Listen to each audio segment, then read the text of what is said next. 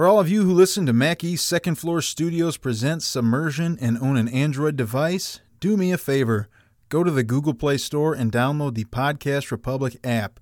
It's a fantastic app that allows you to get all of your favorite podcasts directly on your Android device. I use the app and I love it. I can search for the podcasts I want to listen to, select them as favorites, and have them all just a click away. Make sure to set Mac East Second Floor Studios as a favorite so you don't miss any of our new episodes. Again, the app is the Podcast Republic app, available on Android devices. I wish I were a fish. Fish have a better life than people.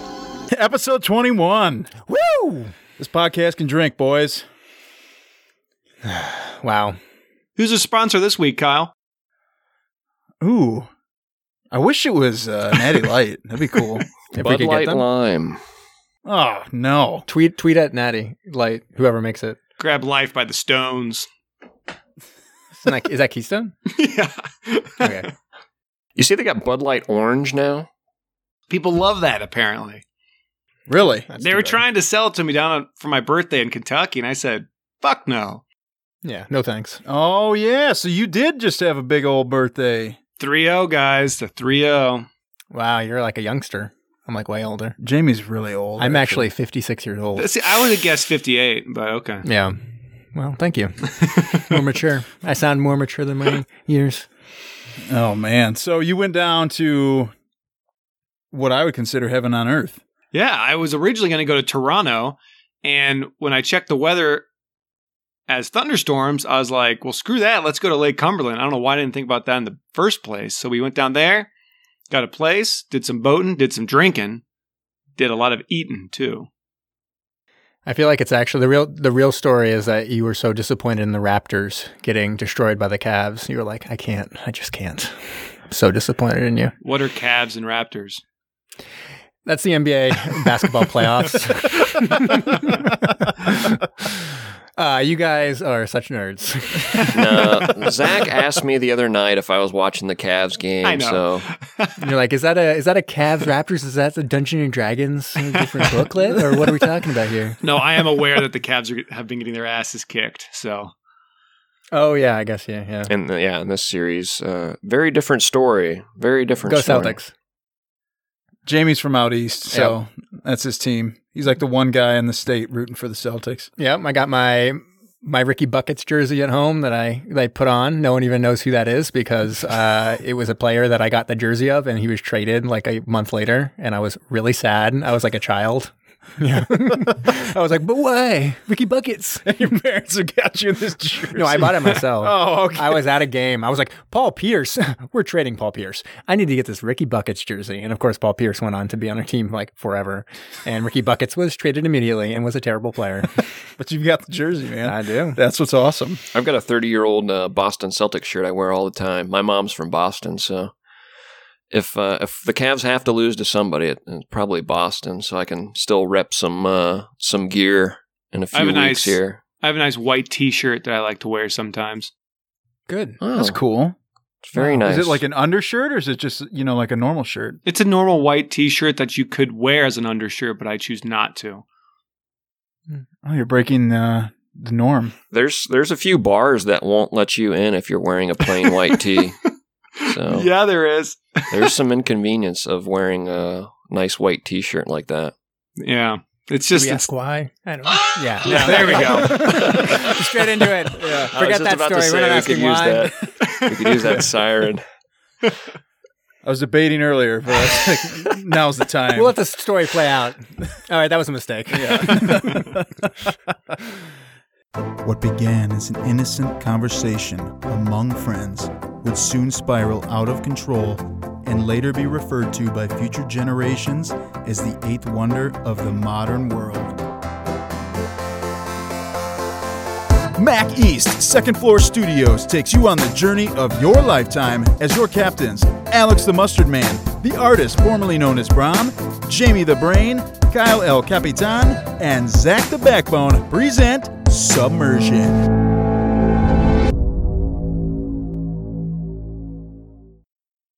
Zach, you seem pretty enthusiastic about this movie. You want to tell everybody what movie we had the pleasure of watching this week? Oh man, this movie had fish. This movie had cartoons. This movie had I think a love triangle.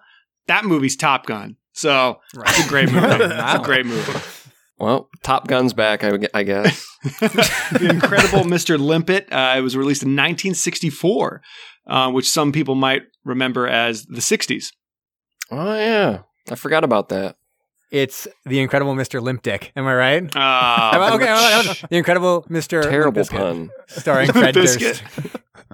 Terrible There pun. we go. I gotta mention while we're pulling puns, I didn't catch it a couple weeks ago. It would have been, what episode would that have been? Operation Petticoat. I was talking about a sub double play.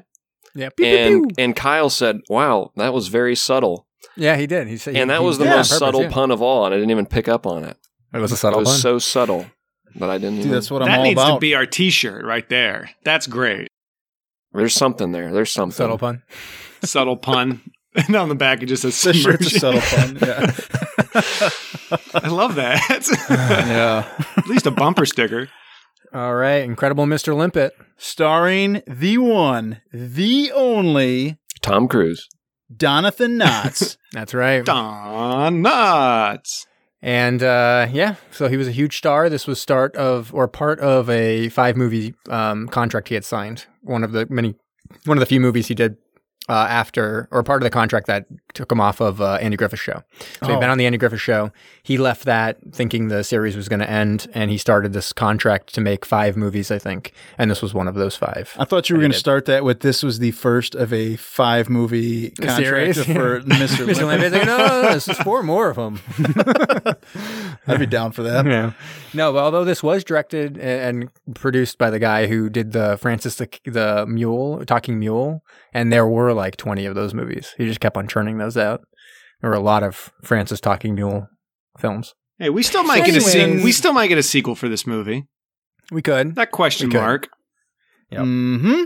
All right. So the story begins September 1941. It's actually before the U.S. was in the World War II. But we have a bookkeeper by the name of Henry Limpet, played by Don Knotts, who dreams of being in the Navy. He really wants to contribute to what would be the war effort if they were to enter the war, and he kind of sees a boat being launched and imagines himself being an officer at the wheel. And of course, all the women who are working in the company that he works at are all laughing at him. Because what a buffoon, right? Yeah. And basically it's populated by women because a lot of men at that point had already joined the Army or Navy, and he just has failed multiple times of getting through the process. So he's classified 4F because of his eyesight and because he has an equilibrium problem, as he says a couple times. Yes, he and does. he cannot qualify for actually getting into the Navy. And one of his coworkers is talking to him and is like, Everybody can't be a hero, Mr. Limpet. We need men like you at home, too. Why? Well, to give to the blood bank, of course. Well, they don't want my blood either. Well, there's always your job here at the office. Miss Barnes, my job here isn't that important. I mean, they could hire almost anybody to replace me. Well, anyway, I'm sure your wife will be happy to know you'll never be called. Well, I hope so. But Bessie's very patriotic. I was like, this is the Don Knotts I love right here. Yeah. He's like, I'm a giant piece of shit. Okay. I understand that. I recognize that. Get out of my face because I suck. Yeah. And then, of course, we get his other personality, other than being completely useless and a garbage person. We get his other characteristic, which is a woman screams, "Oh!" What does she find? She finds a fish in the water cooler. Mm-hmm. Cool. Great He's like, that's my fish. It was a great Yeah. fish.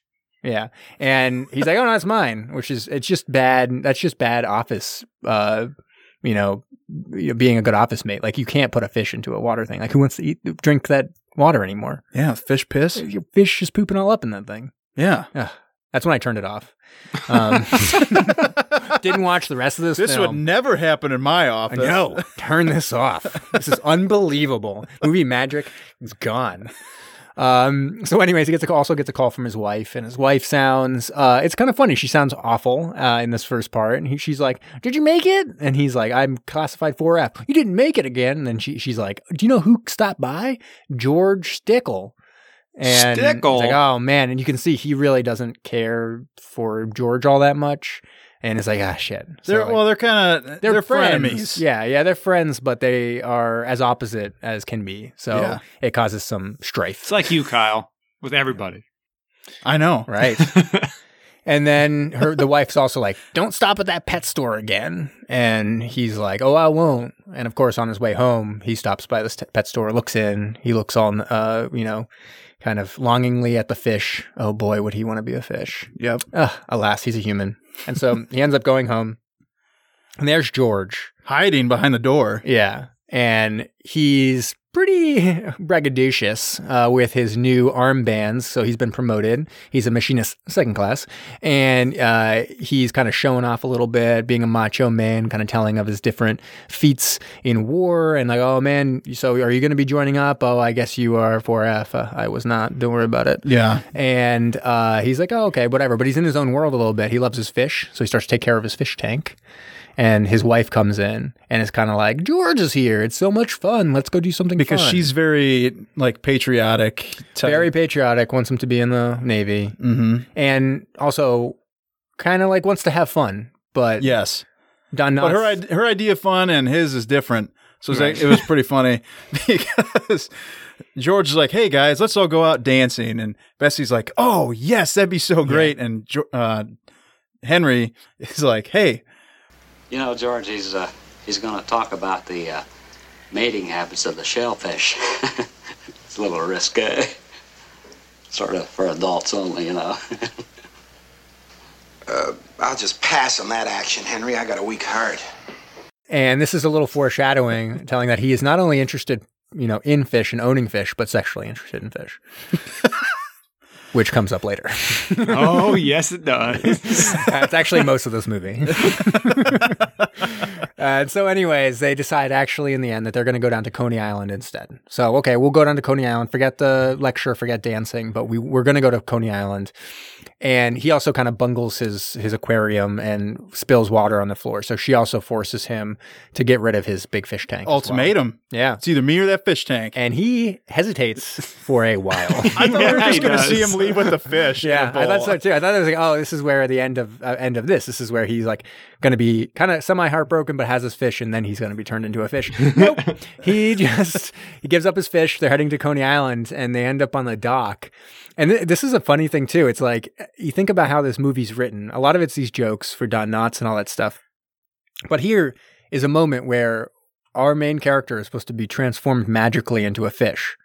Now, how is he going to be magically transformed into a fish? Normally, he wishes on a wishing machine, or finds a coin that looks real strange, or he touches a meteorite that's fallen from the sky. Anything. What actually happens?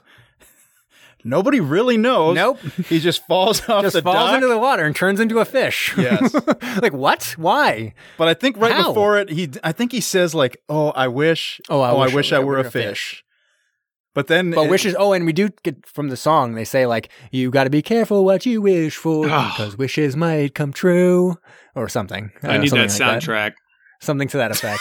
Oh, Kyle can insert it. We're just going to play the whole soundtrack as part of this episode. At right? the end. Are you looking for it right now online? I am.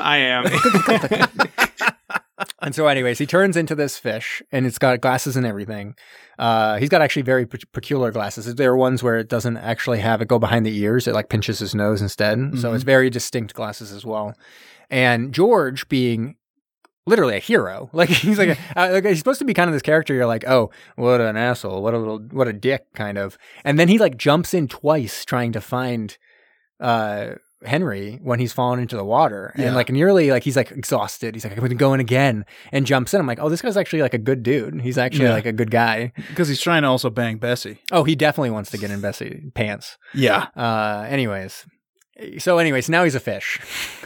Yeah, but it was also kind of funny because they're Henry just drowned, and they're like, well, let's just go home. Mm-hmm, mm-hmm.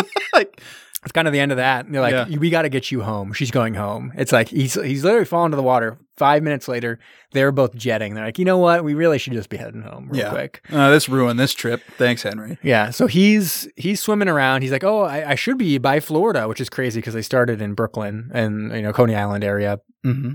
And he heads up to above the water and finds out that they've actually joined the war. So officially, Pearl Harbor has happened, and we have joined the war. That's like a little tidbit that you get in there. Yeah. But he also has like a bunch of random misadventures. Yeah. Like he gets chased by a shark. And then that's where he meets his new sidekick, Krusty. Oh, Krusty. Boy. And he's a tough-talking crustacean. If I cast this now, I'd cast you as Krusty. Oh, really? That'd be nice. I think your voice would lend itself nicely to that. All right. Yeah, I think I'd be Mr. Limpet. I could see it. I agree with that. Kyle's a crusty person. I am Krusty. Yeah. I think we should just remake it. We'd have to make up 2 other sidekicks for Brom and Zach, and then a bottle of mustard sidekick for Mustard Man. It's a talking bottle of mustard. No, the mustard could be pollution. I was going to say, it's a meditation on really global warming and the impact that humans have on the environment. Just go serious right now. All right. So anyways, he gets absolutely berated by Krusty. He's like, what are you doing to my cave? Like, get out of here. He's a little hermit crab. Yeah. That's pretty awesome. Good impression, actually. He's got a really good mustache. Mm-hmm. So I was instantly attached to him. Yeah. You were it was like in love. Yes. Yes. And all of a sudden, Krusty's like, you got to get out of here. A shark shows up. Yep. Limpet uses this sonic boom attack. He's like, wow, or whatever it was. Wow. Sonic boom. Something like that. Yeah. And just knocks the shark away. Like totally destroys that shark. That shark's dead. Yeah. And then what else? He fights an octopus immediately. That's right. Yep. And then he just takes Krusty and they go find a shipwreck. Yeah. And they end up in that shipwreck and they're kind of looking around. I was waiting for like the animated dead bodies on that shipwreck because it was a ship that was destroyed by a U-boat. So clearly there'd be some dead bodies like just like floating around in there. Mm-hmm. But unfortunately they didn't animate that. I'm not sure why. For the children's movie. They actually should have. And then the next thing he sees is a fish, another fish, kind of struggling with a fishing line. She's been caught. I guess we don't know yet that she's a she, but this fish has been caught. And he goes out and he snaps the line with his teeth, his big human teeth. And then what else? Then is there sonic boom? He uses a sonic boom again, right? Saves them from something else, right? A barracuda. A barracuda start coming. Yeah. But this fish is smoking hot. Oh my God. I was looking at that fish. I was like, who is that? Yeah. I am into that. I hope my wife doesn't walk in. I know. Yeah, I watched this on Saturday night and I had to go to confession on Sunday. Yeah, I had to pull a pillow over my lap real quick. I was like, oh. I thoroughly enjoyed everything. And she's basically like, I don't have a name. I don't even know a concept of names. I was like, oh, I'll call you Ladyfish. And now I'm in love with you. It's like, wait, what? And then she's like, you saved my life. Let's go to the spawning grounds. Dude, and he's like, you. Oh man. And then they swim around for a while being like, in love, a fish in love. And I'm like, wait, are they going to fuck right now? It looked like it. It really did because they swim around for a real long time. And then she gets close song. To him. Oh my God. She's way into it. All over him. Oh man. What's weird is he's kind of into it too. Yeah. It's weird to think that he was a human 5 seconds ago and now he's like, ooh, check that out. And she makes that one line where she's just like, I just turned old enough to do this or something. Yeah. And he's like, ooh. Yeah, because he's like, say, do you run off to those spawning grounds with every Tom, Dick, and fish that comes along? Oh no. You see, up until now I've been too young. Yes, of course, I understand. Yeah. And so she's, or he's like, oh, I gotta tell you something. I don't feel right about this, about, boning a fish. It's not about boning a fish and the fact that I'm actually a human. It's actually that I have a wife. And she's like, oh, I don't care about that. I'm a fish. I literally don't have a concept of a name. I don't know what you're talking about. Wife? Like, what is that? He's like, well, I have another ladyfish. She's like, whatever. Yeah, I don't care. Put it inside me and let's spawn some babies. And he's like, that's real strange for a children's movie. But I'm into it as well because I'm way into fish all of a sudden. And I'm in love with you somehow. Anyways. Is this the part where he was trying to swim away and all of a sudden a photograph of the wife's face flashed? Yeah. He keeps on seeing his wife and he's like, I can't do it. That was so funny to me. Yeah. So unexpected. Cracked me up. So he kind Crack of me scares up. her off, but he's feeling kind of bad about it. So he tells Krusty, like, watch out for her. Like, I tell her I love her if you see her again. Mm-hmm. But I'm going to go off and do my duty because he's still really into the idea of serving the Navy. So he finds this ship that's dropping depth charges. God, how many depth charges have we had? Like, just over and over again. Yeah. And there's also a German U-boat. And well, there's also a German U-boat that hears its thrum. That's one thing. Yep. So like it kind of, and they're able to communicate back to the Nazi homeland that there's this new kind of seemingly a weapon out there that makes this noise, and that'll come into play later. But anyways, with this boat, he kind of goes up and starts to talk to the boat. It's like, oh, you're shooting in the wrong area. He's kind of like screaming to them from the water. Yeah. And they're like, who's out there? Like, I don't know. I'm just a friend. Don't shine a light on him. He doesn't want to show that he's a fish. He doesn't trust that they'd believe that a talking fish was helping them. Like, but who wouldn't believe that? Right. It only makes sense. If Fish was talking to me, Yeah, I'd be like, you guys would probably call a doctor for me and be like, have that guy committed. I'd probably call a doctor to make sure you didn't fuck that fish because it was probably real sexy and you were super into it. Yeah. Ayo. Anyways, I don't know. And anyway, so like Doctor, check this guy. Did he fuck a fish? I can't tell. We don't have a test for that. Yeah. Don't have sexually transmitted diseases from fish? Nothing? Oh, all right. And so he starts to talk to them on a microphone, and he basically says, like, you got to listen to my stuff. So they start listening to him, and he helps them destroy this U-boat. Oh, they just dead on crush this thing. And he's like, he comes back up on the sea, and he's like, oh, now you see I'm a friend. And they're kind of shooting at him, or they want to shine the light on him. They're shooting at him and stuff like that. And he's like, hey, didn't I just help you? Yeah. Like, my one thing is like, don't shine a light on me, but like get George Stickle. And he's like, Pickle? And that becomes a running gag. Oh my gosh. Just Don Knotts' voice is just so funny. Yeah. Like, get me George Stickle. Pickle? Not Pickle. Yeah, Stickle. Stickle. You say you want to meet with somebody called Pickle? Not Pickle. Stickle. Machinist mate, second class, George Stickle. And so then they end up getting him. They go back to the headquarters of the U.S. and they're basically like, we got a new secret weapon. I'm totes like, getting this together. Don't worry about it. It's going to be the best. And, but we need this one guy, George Pickle. George Stickle? Yeah. And, Stickle, Pickle. How many times they do that? Even at the very end of the movie, they're still doing it. Oh, yeah. We forgot to mention there is a framing. But anyways. And so, they end up getting George out there, and George goes out in a little lifeboat, and he gets to see. He's Henry. nervous as hell. And this is weird. He played it kind of strange because he's nervous the whole time, and eventually he sees Henry, and it proves that he tells a bunch of stories about their life together. And these stories were very funny because they were all stories like, You remember how you used to come over to our apartment on Friday nights? You and Bessie would sit up till all hours playing poker while I read myself to sleep? That's right. Regular as clockwork every Friday night. And how about the time the three of us went to the Bronx Zoo? Remember? I got separated from you and Bessie, and I had to walk home. Bessie had my cash. That cracked my shit up, guys. Yeah. And so George's like, wait a second, like only Henry would know that.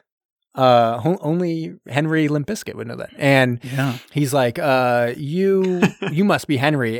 But he kept on being nervous. Like he was like, okay, I'll tell him. And when he rode away, I'm like, is he going to actually not tell him or whatever? Nope. He becomes a secret weapon. George kind of rises up the ranks with Henry. There's a couple of demands through time. He says he wants a pension. He wants to officially be in the Navy, and he wants a pension to go to Bessie. Mm-hmm. So he's kind of providing for Bessie at the same time that kind of they're going through this whole thing. Yeah, Henry's rising through the ranks a lot faster. Oh yeah. But Limpet, after he makes those demands, does get promoted to lieutenant. Yeah, and it's pretty awesome because all of a sudden we get a super patriotic song. We even start seeing like Limpet's face on Mount Rushmore. All sorts of crazy stuff. It's great. Not his fish face, his like regular face, right? No, it was the fish face. It was the fish face. They would put a fish face up there? That's weird. Anyways, it doesn't seem to be the correct. And we also get some flash sideways to Nazi Germany where they're developing a torpedo that's supposed to hone in on his special like beacon that he does. And did you see what they named it? The thing that was emitting the sound? No. It was just called Das Limpet. Yeah, it was. I literally went back, Kyle, and watched that scene just to make sure I read that right. I did have a question though. Did your copy have subtitles?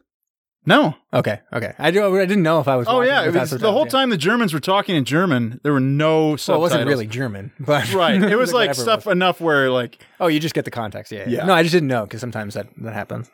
So, anyways, they have a big convoy going out. So the new plan is they're going to do the landing in Europe. So America's going in, and actually would have been landing in Africa. That's where we first landed for World War II. But they're going off towards Europe to do the initial invasion. And so they have all these boats going out, and they're like, okay, we need to kind of combat the U-boats. And so your secret weapon, Henry Limpet, is like a huge part of that. Mm-hmm. And so he's got to lead this convoy. Yeah, but he gets into a little bit of trouble because he loses his glasses. How did he lose his glasses again? A manta ray tries to. A manta ray knocks his glasses off. And that's all you said about it. And so he knocks off his glasses and he's basically blind. And so he tells George to like get Bessie to get his glasses, right? Yeah. Get new glasses for him. And in the meantime, he picks up Krusty to kind of help him out, right? Well, Am I forgetting this? so, I started to fade a little bit. I was yeah, like, you should come falling on. asleep a little bit right now. You should not be. So anyway, Krusty finds Ladyfish. She swims back, and he's like, "Hey, it's time. Yeah, Henry still loves you." She's like, "Oh my God, I do declare." Right. And do declare. So all of a sudden, they start hearing the sonic booms, and Limpet shows back up. But now he does need Krusty because Krusty wanted to help before. But Limpet was like, "You got to wait here. Look for Ladyfish. That's my one true love." Right. And so now little hermit crab eyes are the eyes of the entire U.S. convoy. Right. And so there's all these, I mean, there are so many U-boats. It's nuts. I think it's the most we've had on screen at any one time in any movie we've seen so there far. were like 15 of them or something. They were crazy. There were so many submarines around. Yeah. Well, even earlier in the movie, they're like, there's so many U-boats in the ocean, you could walk to Europe on them. Yeah. That was a little bit of exaggeration, probably. Probably, right? No. There wasn't that many U-boats, was there? Was there? Oh my God, was there? There were millions. Oh my God. Anyways. I don't know what Stickles' like motive was for saying that on the subway. Like everyone was like staring at him, and then he's just like, "Yeah, you heard what I said." He's just a braggart. He's a little bit of a braggart. And so they're able to survive. They're able to kind of use the torpedoes against them. So he kind of can go near a U-boat, do his little because noise. the torpedoes work. Yeah. They're honing in on the noise that Limpet used to use to, designate that there's a U-boat. Yeah. So they start chasing him. He's flying all around, but then he realizes, if I swim directly back at the boat, this will just smack right into him and blow him up. And so they basically kill themselves with these Limpet Das Limpets. Yeah, Das Limpets. The Das Limpets are the best weapon that the Allies ever had, essentially. And so he saves the day. He's like a hero. He swims over to Coney Island to kind of say like goodbye forever, my love, Bessie. Like I found my new love, this sexy fish. Look at how sexy she is. I'm super into fish now. Like, don't worry about it. I love fish. I love fucking fish. And then also, can you give me my glasses? And she does. Mm-hmm. So he gets some glasses. And in the meantime, Bessie's also fallen in love with George. So everything seems fine. He's like, well, I'm still into humans and George is a human. So, because there's all this talk. She's like, well, are we still married? He's like, well, what would the neighbors think? If I was just a fish, you can't keep me in the bathtub. Hint, hint, I have this other fish underneath me. Yeah. Because he kind of kept her hidden. He completely did, and she kept tugging on his fin. Yeah. Because Ladyfish was way hotter than Bessie, and she didn't want... They didn't want her to get embarrassed. It was one of my favorite scenes. Was when the ladyfish straight up, like, what did she say? She's not much to look at. Yeah, making fun of her. It's weird too because the whole thing is set up with Don Knotts being obsessed with fish, and then he falls in love with a fish and is going to spend his life, even though he's got a brain of a human being, like having sex with this fish and being with this fish. It's like this is a very strange story of a guy who's into bestiality. Like it's just a really strange children's story. 100%. Like, guys, if honestly, if you were turned into fish, would you fuck fish? Oh, no. God. Well, you had your human brain. I have my human How brain. do fish reproduce? Don't they just swim through, like, sperm? just spray sperm everywhere? Yeah, I think so. I don't think there's any like. Doesn't sound as like much fun. Although it's probably going to be rare to find a human that would want to have sex with me if I was a fish, though. Like really rare. Yeah, I don't want to get too crass on the podcast, but yeah, we can bleep. Anyways, we can bleep anything out. All right. Well, feel free to bleep this out. It would essentially just be like beaten off over the female, sex organ or whatever. Anyways. Bleep, bleep, bleep, bleep, bleep. So he swims off with ladyfish, and they obviously have sex. They probably have like 1 million children because fish have like lots of children. Mm-hmm. And there's basically like human-fish hybrid children out there. And so then we forgot to mention there was a framing story where they were like, they thought that Henry Limpet had come back into like, he had been training porpoises. Yeah, we're at the framing story. Oh, yeah, we're close. So they had to reopen his file because they were worried he was training porpoises to be weapons. And they needed George Prickle to go out there and check out like if that was true or whatever. So we flash back up to 1964. And George and the guy who was the captain, who are now like really high ranking in the Navy, have to go out, and they go out with the admiral as well. Mm-hmm. And they go out to like see if they could talk to Henry Limpet, like, oh, hey, like, how you doing? We need to ask about the porpoises. And they ask if he wants to be back in the Navy or a commission in the Navy or whatever. And then it just kind of ends. So like, it's like a question mark, like whether they actually talk to him again. And then they, like right before the credits roll, there was this amazing theme song that goes on. It starts like, yeah. Henry Limpet, your name will live forever.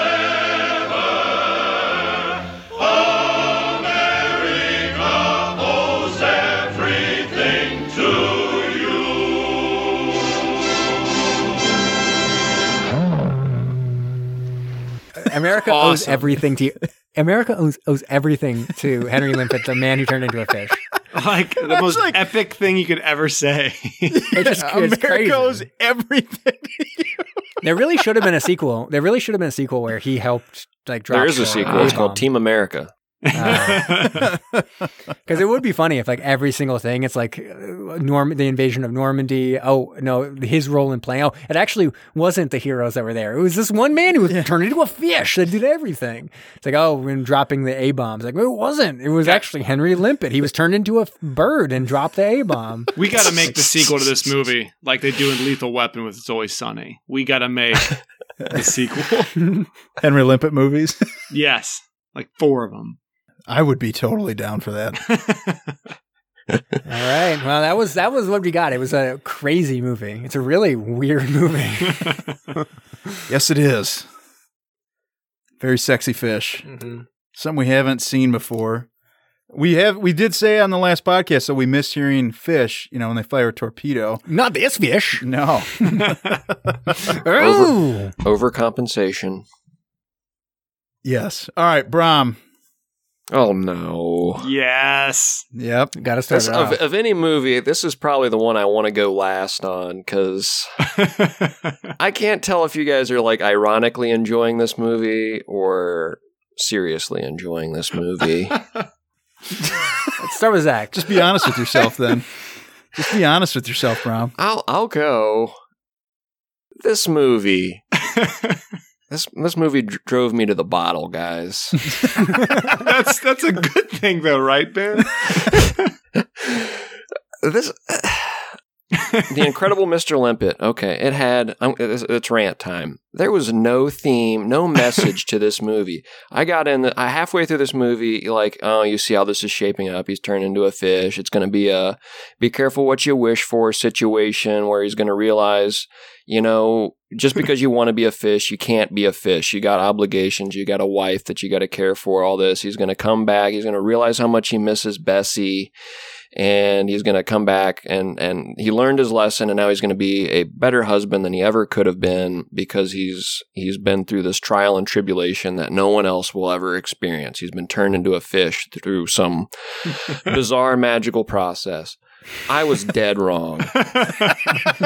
You get to the end of the movie, this guy still wants to be a fish, and as we alluded to, like everything that goes with it, this is a really dark movie, and in some ways, like we alluded to, this bestiality. This guy is in love with fish, with a human he wants brain. To fuck fish. Just grinding up on this beautiful lady fish. Getting his fish stick all up in that. Yeah. That's why you love it, right, Ben? This is why I do not love this movie.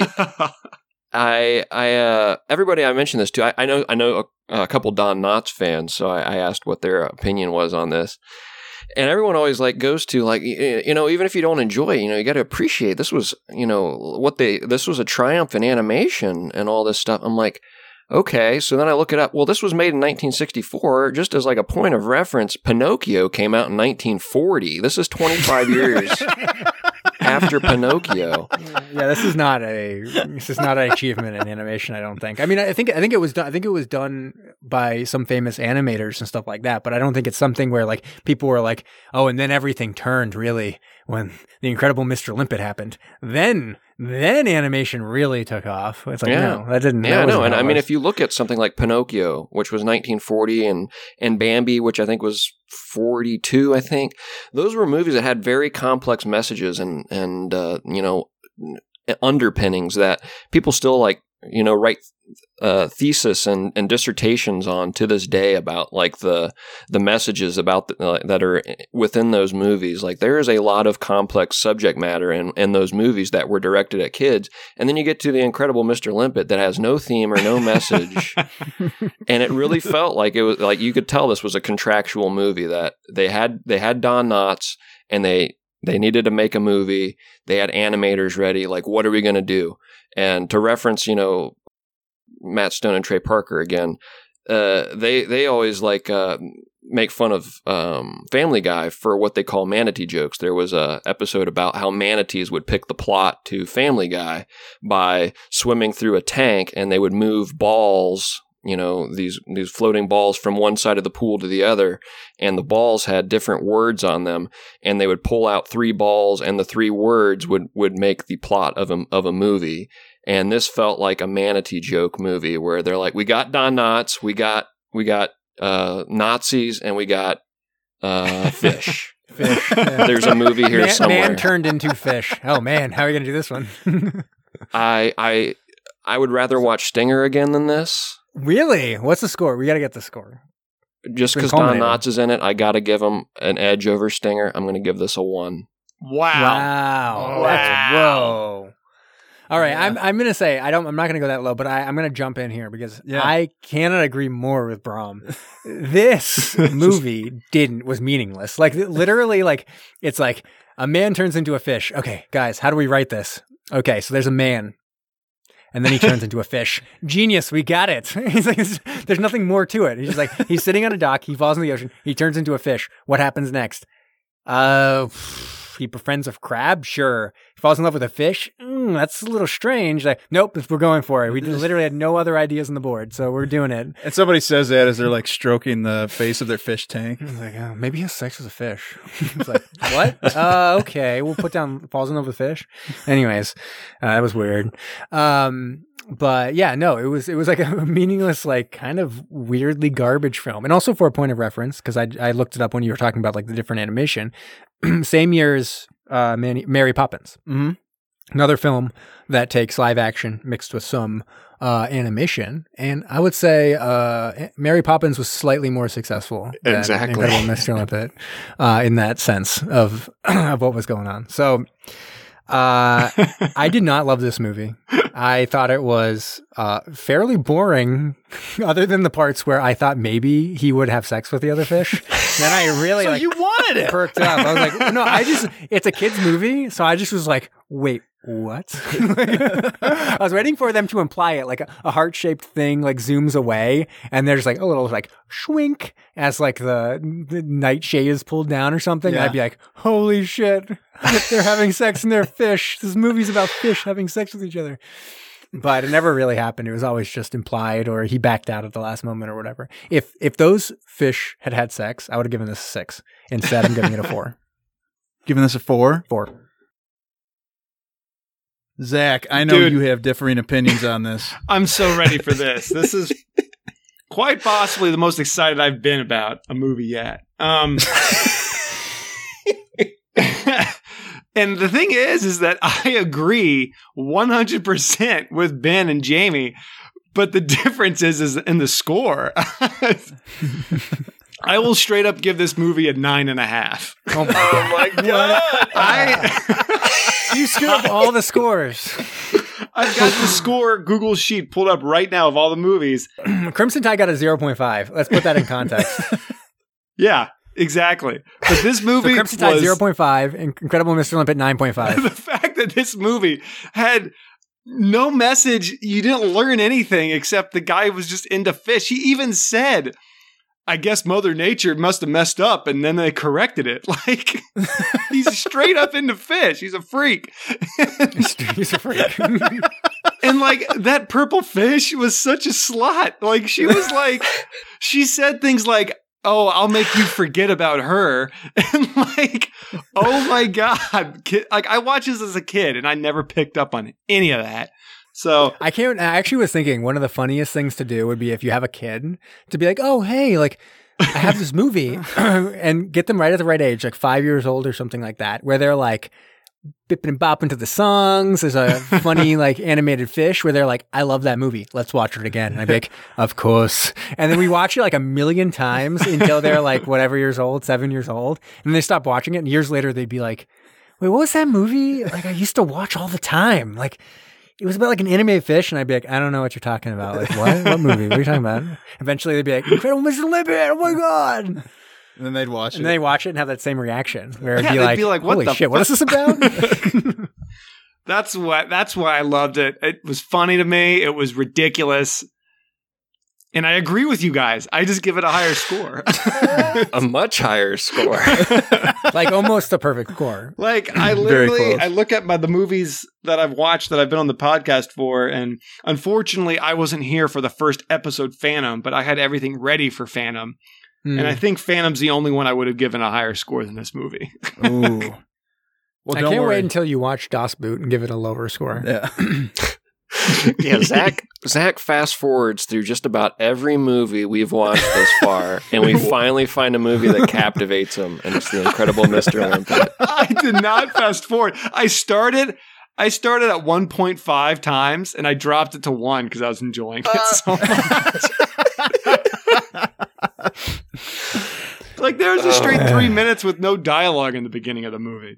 Yeah. And there's the time when he's like swimming around with the fish is like a really long time. That's why I was texting you. I was texting you guys being like, he's about to bone this fish. And then like 5 minutes later, when they finally finished singing a song about how he's going to bone the fish, he backs out of boning the fish. I was like, oh, he just backed out. And I was like, hilarious.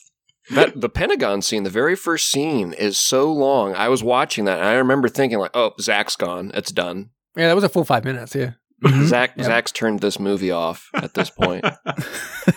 And here I am, dead wrong. Giving it a 9.5. Even slowed it down to watch usual speed. Cracking me up. Oh, God. I'm like, what will Zach tell us about the poster on this one? The poster on IMDb is ridiculous, but... All right, let me jump in here. I agree with all of you guys. I think it's absolutely insane. I'm not going to go nearly as low as you two, Jamie and Rom. While there's certain things that I want, I wanted more subs, but everybody can rally behind sinking U-boats. We got it was weird because we got a couple scenes where they jumped into the submarine for like a second. Yeah. Where German people, and then quickly like the German guy like took out his dick, but then he was like, it's a Das un children's Kindersfilm is what he said. And then he like put it back in. Yeah. And he realized. Like, yeah. He's like, oh, he wanted to be accurate, but he didn't want to be that accurate. Yeah. I love Don Knotts. His voice to me is so funny. I do love his antics. So I wish we had. Do I even wish we had more real time with him? I don't know. I think he's so funny, but like the concept of this movie, like you guys said, is insane. It's just so out there. It's ridiculous. It's awesome that it's a kid's movie and there's all this weird fish coitus about to go on. Oh, yeah. It's a huge part of this movie. It is. Given how much we've talked about it, you'd be like, oh, they're really focusing in on this minute detail of the film. Oh, it's not minute. It's like 25 minutes. A big part is him like falling in love with this fish and wanting to find that fish. Yeah. And I'm going to go ahead and what do I give this thing? Come on, Kyle. I'm going with a 6. Nice. We really spread it right out. 0.25. We spread it like some peanut butter and bread, just like all over the place. Yeah. Easily Perfect. the most diverse film in terms of score. Easily. I would have loved to have heard the Mustard Man score on I know. this. I miss him. I wish he was on some of these because I feel like I'm the closest to him in terms of like what the scores we do.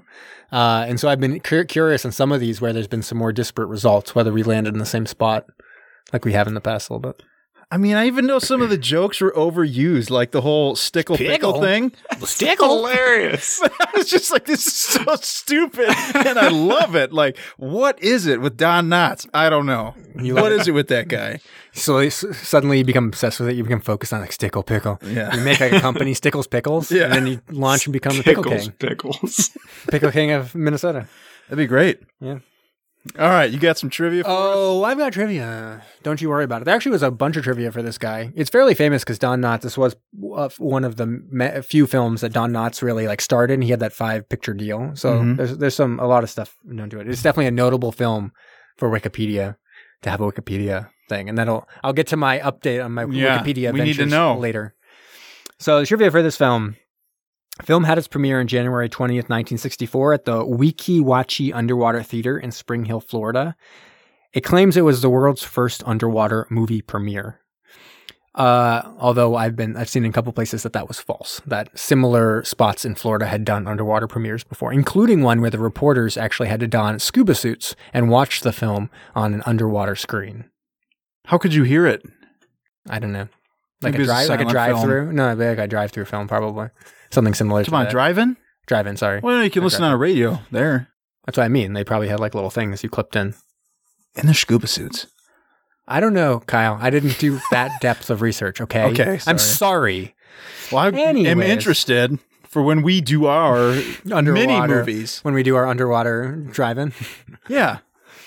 The scene where the German U-boat Wolfpack was set in a line was originally an animation scene in the movie Action in the North Atlantic 1943. That movie that everyone knows, obviously. Mm-hmm.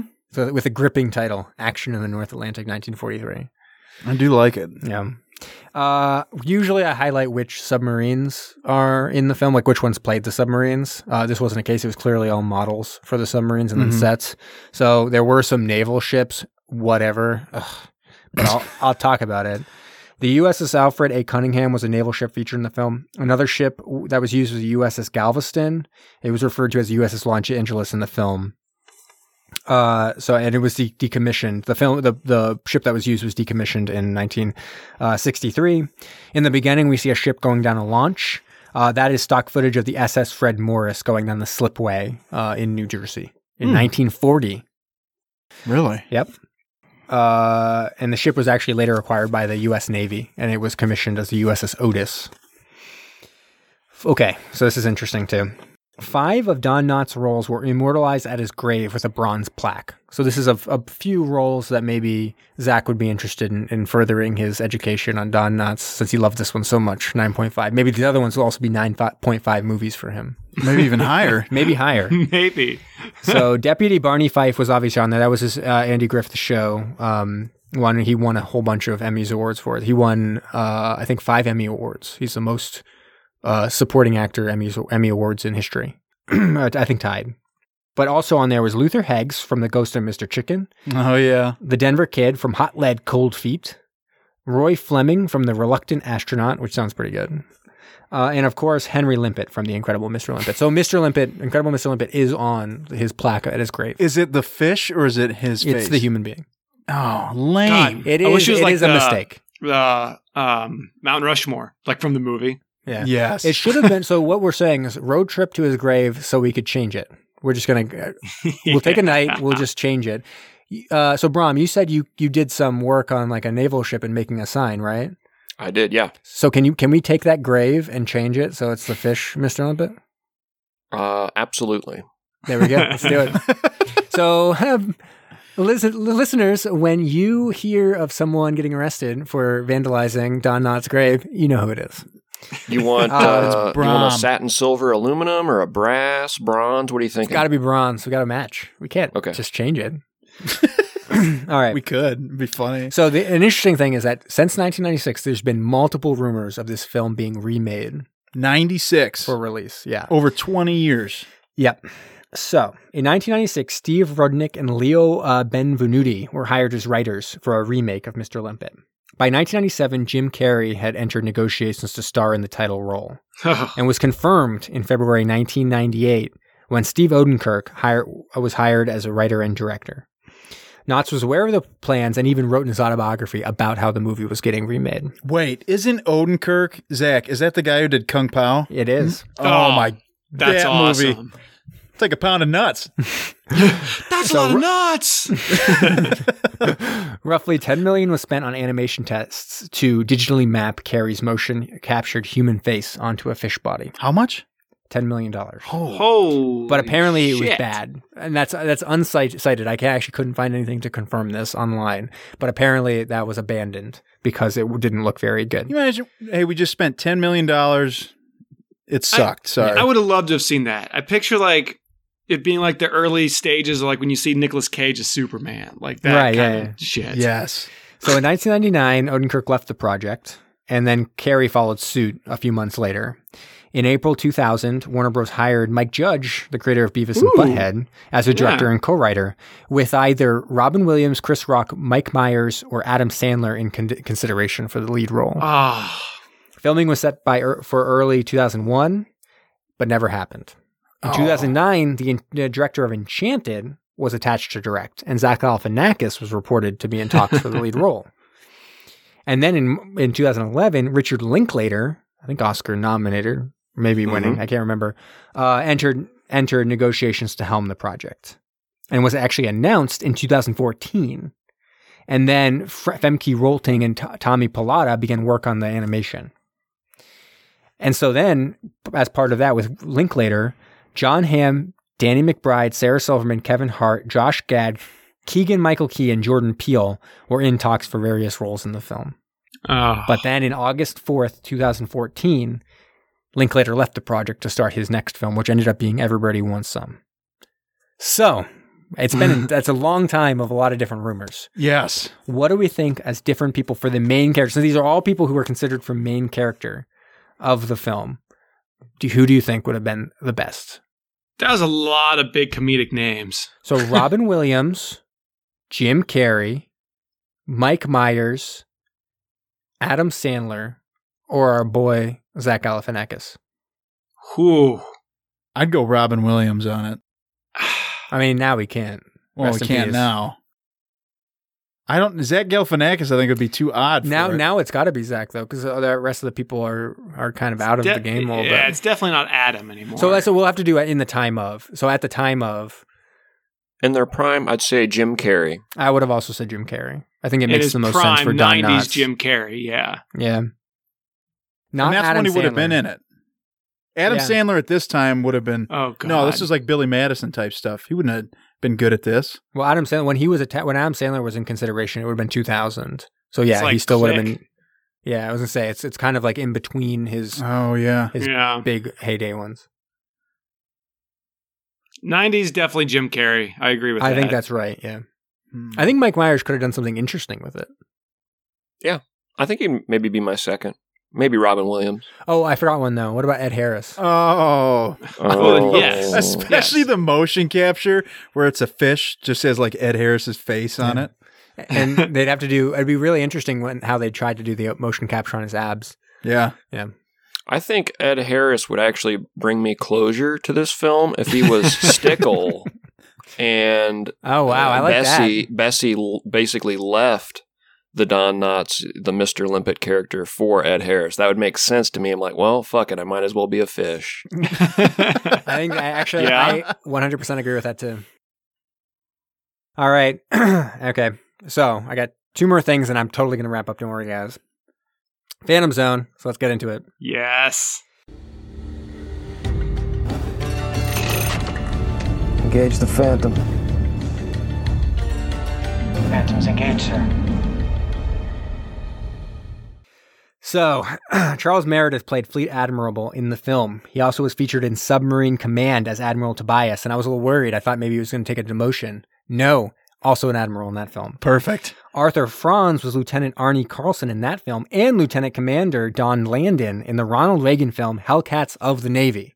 Now, I know what you're thinking. You're thinking, President Ronald Reagan could not have possibly been in 2 submarine films.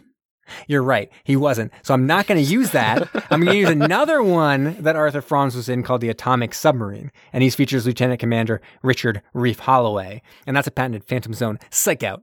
Pew, pew, pew. I stole it from you, Brown. Ladies and gentlemen, we have a sub double play. Pew, pew, pew, pew. Brett Halsey is Dr. Carl Nielsen Jr. in The Atomic Submarine, and is also Lieutenant David Shore in Submarine Seahawk. Finally, we get to one we've seen before with Paul Maxwell, who played Lieutenant Commander Bill Holohan, XO, in Submarine Seahawk, but he was also featured in Madam Sin as Connors. And we've used that film before in a very tenuous way, using accused murderer Robert Wagner in Goldmember, and then going through Gwyneth Paltrow to the Sky Captain, World of Tomorrow. But you know what? I decided this time I no longer support murder. I know it's a controversial position to take. I don't support murder. I'm sorry, guys. I think that might be the second time that's been mentioned on this podcast. What, not that we don't supporting murder? support murder. We don't support it. I know it's political correctness run amok, but I do not support murder. And we've grown and learned over the years. So instead, I'm going to go through Bert Kwok, who played Scarred Operator in Madam Sin. That was his title. Scarred Operator. To You Only Live Twice, which is a true classic. That stars Tara Shimada, etc., etc., etc. Because we've used that one a million times. Wow. So I've learned. I've grown. Yeah. I've learned to live in love again through Phantom Zone. Live and learn. And then one last thing, a little update for the listeners about my wiki adventures. Last week I said that I had created a wiki page for Steel Sharks because it deserves it as a notable film. I was informed that my wiki page had been rejected because Steel Sharks was not considered notable enough to be a Wikipedia page, which is false and slanderous to Steel Sharks, a notable picture in a notable actor's filmography known as Gary Busey. Come on. Like, what are we talking about? Right. Anyways, I did a whole bunch of research. I found some books that include references to it, including, I think it was Real Bad Arabs is the name of one of them. Real being R-E-E, it's a pun. R-E-E-L. Real Bad Arabs, about how Arabs are portrayed in cinema, and one of the entries is on Steel Sharks. So fuck you, Wikipedia, because I'm going to put that reference in there. And then you're going to how about you tell me that it's not notable when books are talking about it? Books with pages that I have to read with my eyes. How about that one? Boom. Wikipedia rant right there. Yeah. We want to thank our sponsor, Wikipedia. So next week you'll get an update as I'm going to do those updates and see if I get rejected again. All right. Keep us That's crazy. in the loop on the Wikipedia quest. Oh, I will. It's time. It's world wide. Boop. Can you do that again real quick? Boop. That's perfect. Yeah, so good. It was like the exact same. It was close. So today I went with this class of submarine because it also is recently popped up in the news. I thought, why the heck don't we go ahead and talk about this? So India, you know that country over there? Sure. Subcontinent. Yeah. It's a subcontinent. Yeah. I've heard of it. A lot of people have. They have a class called the Arihant class, and I don't know if I'm saying that correctly, but in English it translates to Vanquisher of Enemies. What? Which I saw another translation which just said Slayer of Enemies. I'm like, these are pretty awesome.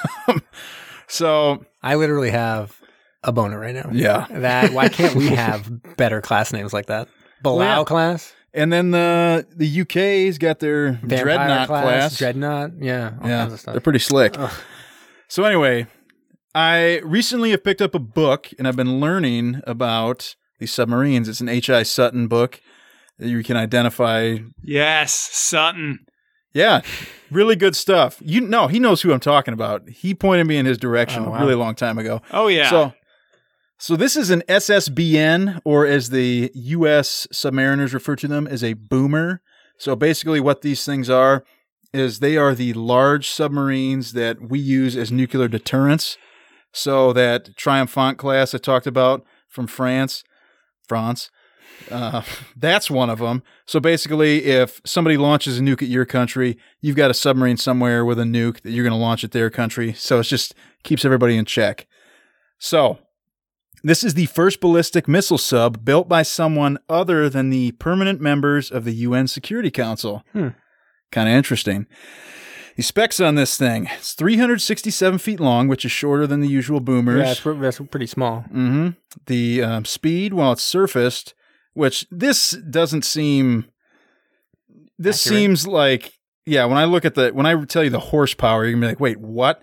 So, well, it's surfaced, it can go 12 knots, submerged 24 knots, go down to a depth of 980 feet.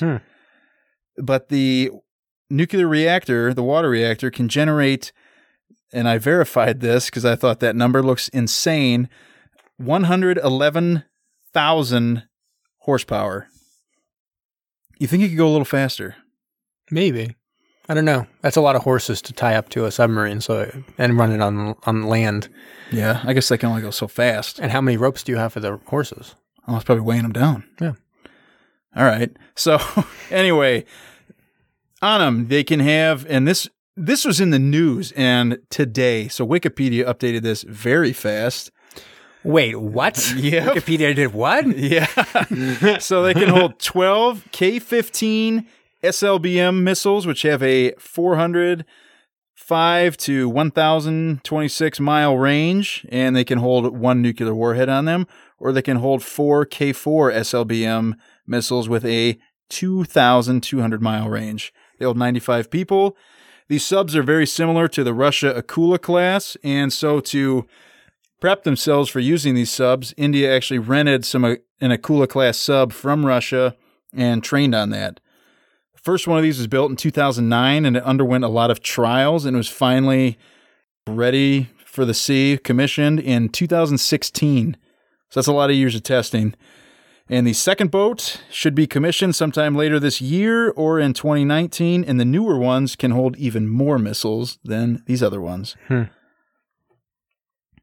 that's about it. Well, there we go. Okay.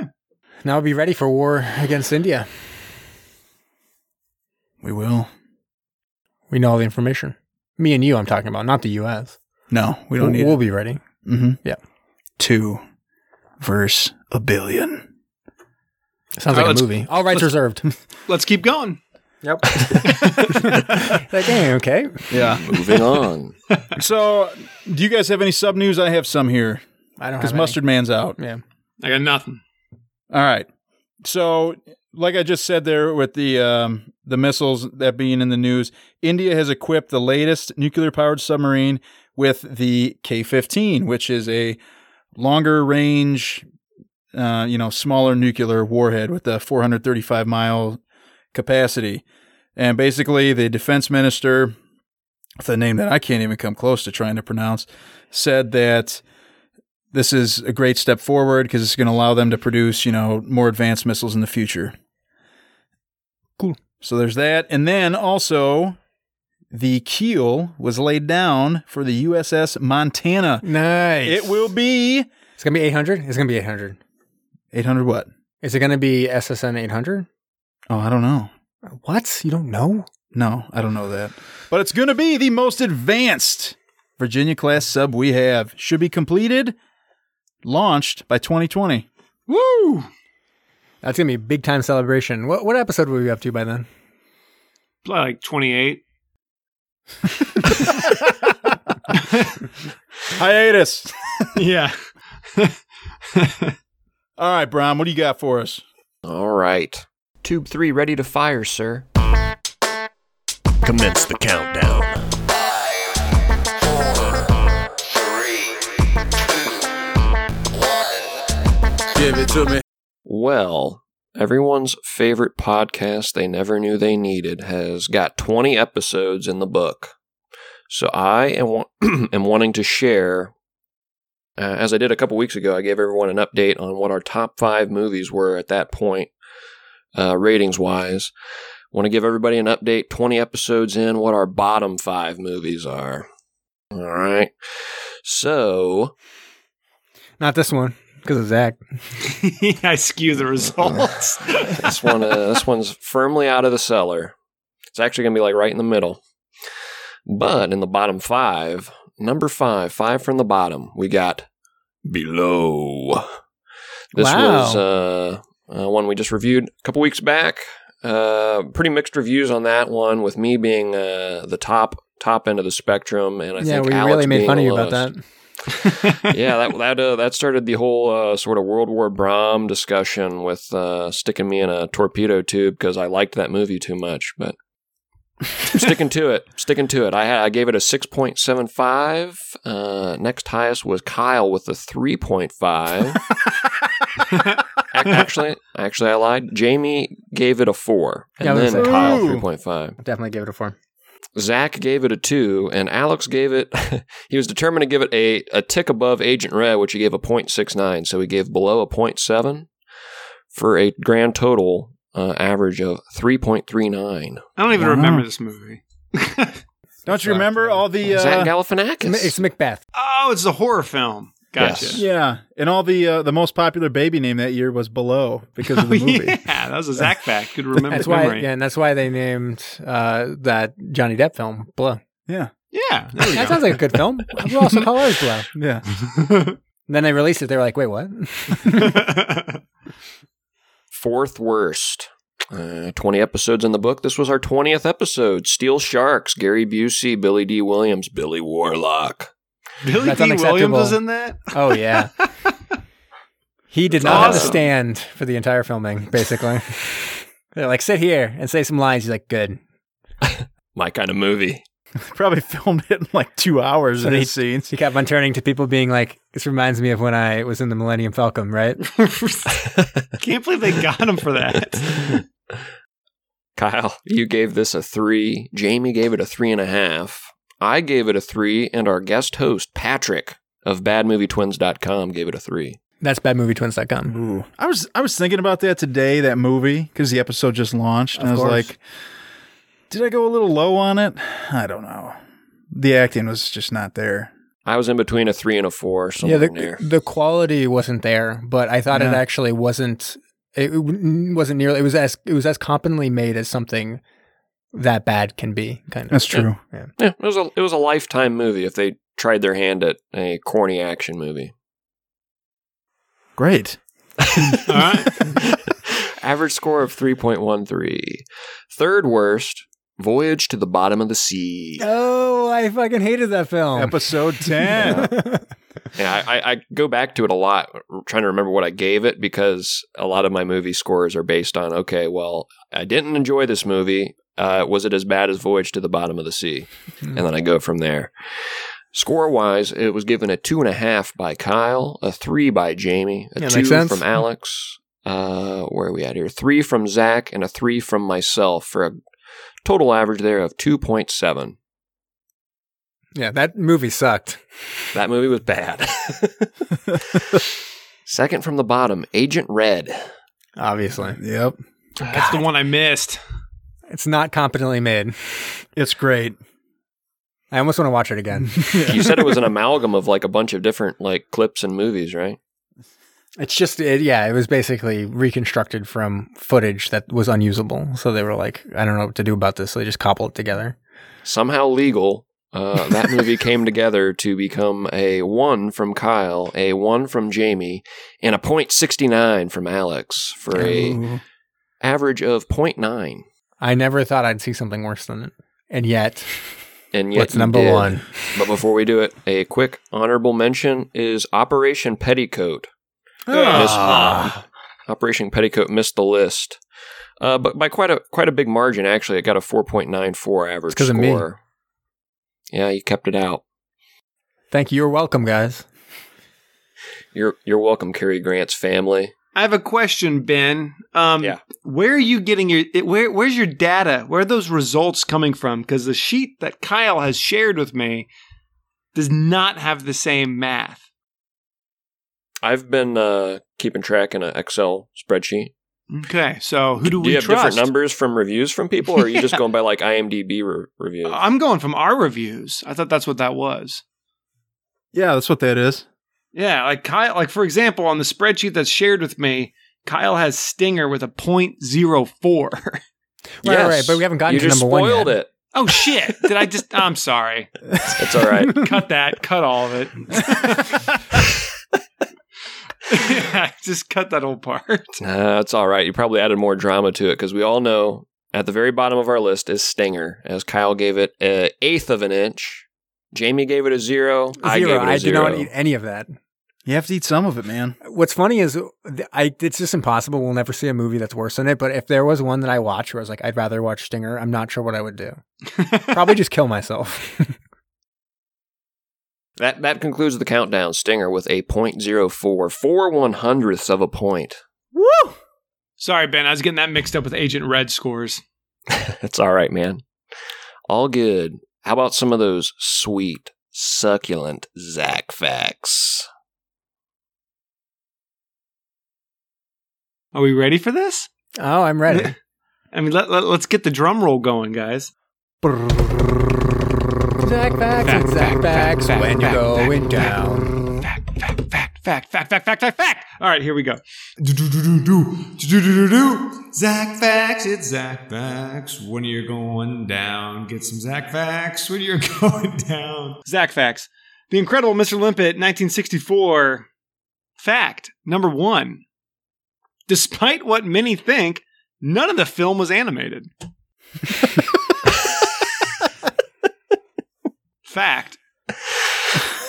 All right. Well, it did say that's a fish that they'd never even seen before, so how do we know what we're looking at? Yeah, I mean, we don't know. Could be a fish that just looks like it's a cartoon. Yeah. The cell-shaded pixel fish. Cell-shaded. Yeah. Fact number 2. After its release, the Navy began their own secret operation to use fish to locate submarines, and they called it Operation Fish Find Submarine in Ocean, but they were unsuccessful. Jamie almost put his head down on the desk when you started. I was like, I knew where this is going. Yeah. Dude, you can't tell me somebody out there hasn't tried something like that. I would have called it. Give me this dolphin trainer. Let's figure this out. I would have called it Operation Limp Bizkit, and that's where the band got its name. That would have been a great Zach fact. That was the inspiration for their Chocolate Starfish album. Oh, yep. Oh, look at you all over it. Yeah, you got the name at the tip of your tongue. It's like you're listening to it right now.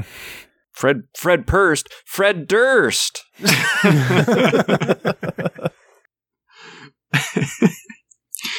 Here's another fact for all you fact fiends. The director wanted the movie to feel authentic. Therefore, he used real World War II Nazis. Wow. Perfect for a children's film. Yeah, I mean, it was appropriate. They were later tried, probably, but... Yes. Yeah. I mean, they all got them in the same room together. They would have to. Probably the same ones from Submarine X1. Yeah, they're like, here, if you do these American films, we will lessen the sentence a little bit. Psych! Here's a fact that Pete is not going to like. During filming, the backup janitor accidentally put salt water in the goldfish tank and killed them all. The backup janitor. They had to write in that the wife wanted to get rid of them. Yeah. It's like, oh, they're all dead. We got to get rid of them. It's like, I'll write it in. It's a major part of the rest of this film. In fact, we have none of the script left. It was all about him in this fish tank aquarium. We got 2 more facts, everybody. 2 more facts. Limpet was the number 1 pet goldfish name in 1964. However, it dropped to second in 1965 to Thunderball. Mm. That's actually a pretty good goldfish name. Yeah, it's Thunderball. That's not bad. I would call my goldfish Thunderball. Yes, come check my fish out. Did you name it? Yes. Thunderball. Thunderball. I'm a big James Bond fan. All right, the last fact. The Incredible Mr. Limpet is the second highest grossing World War II Nazi submarine fish animated film of all time. The first film is Chad the cartoon fish saves the day and ends World War II by eating Nazi submarines with friends. There you go. Wow. I missed that one. Hopefully we don't have to watch it. No, we will. Oh, God. I said a fish named Chad. Right? You'd be a dick. Thank you for that, Zach. That was riveting. Thanks, guys. You're welcome. Enjoy it. Hashtag ZachFacts. Hashtag ZachFacts for life.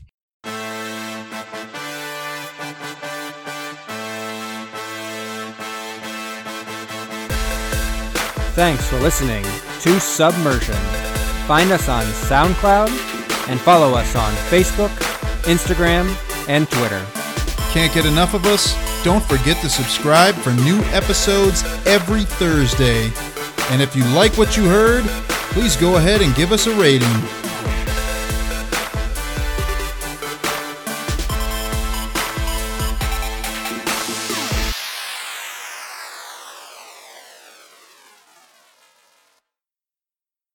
There's nothing like realizing your importance to the world to make a man out of you, even if that man is a fish.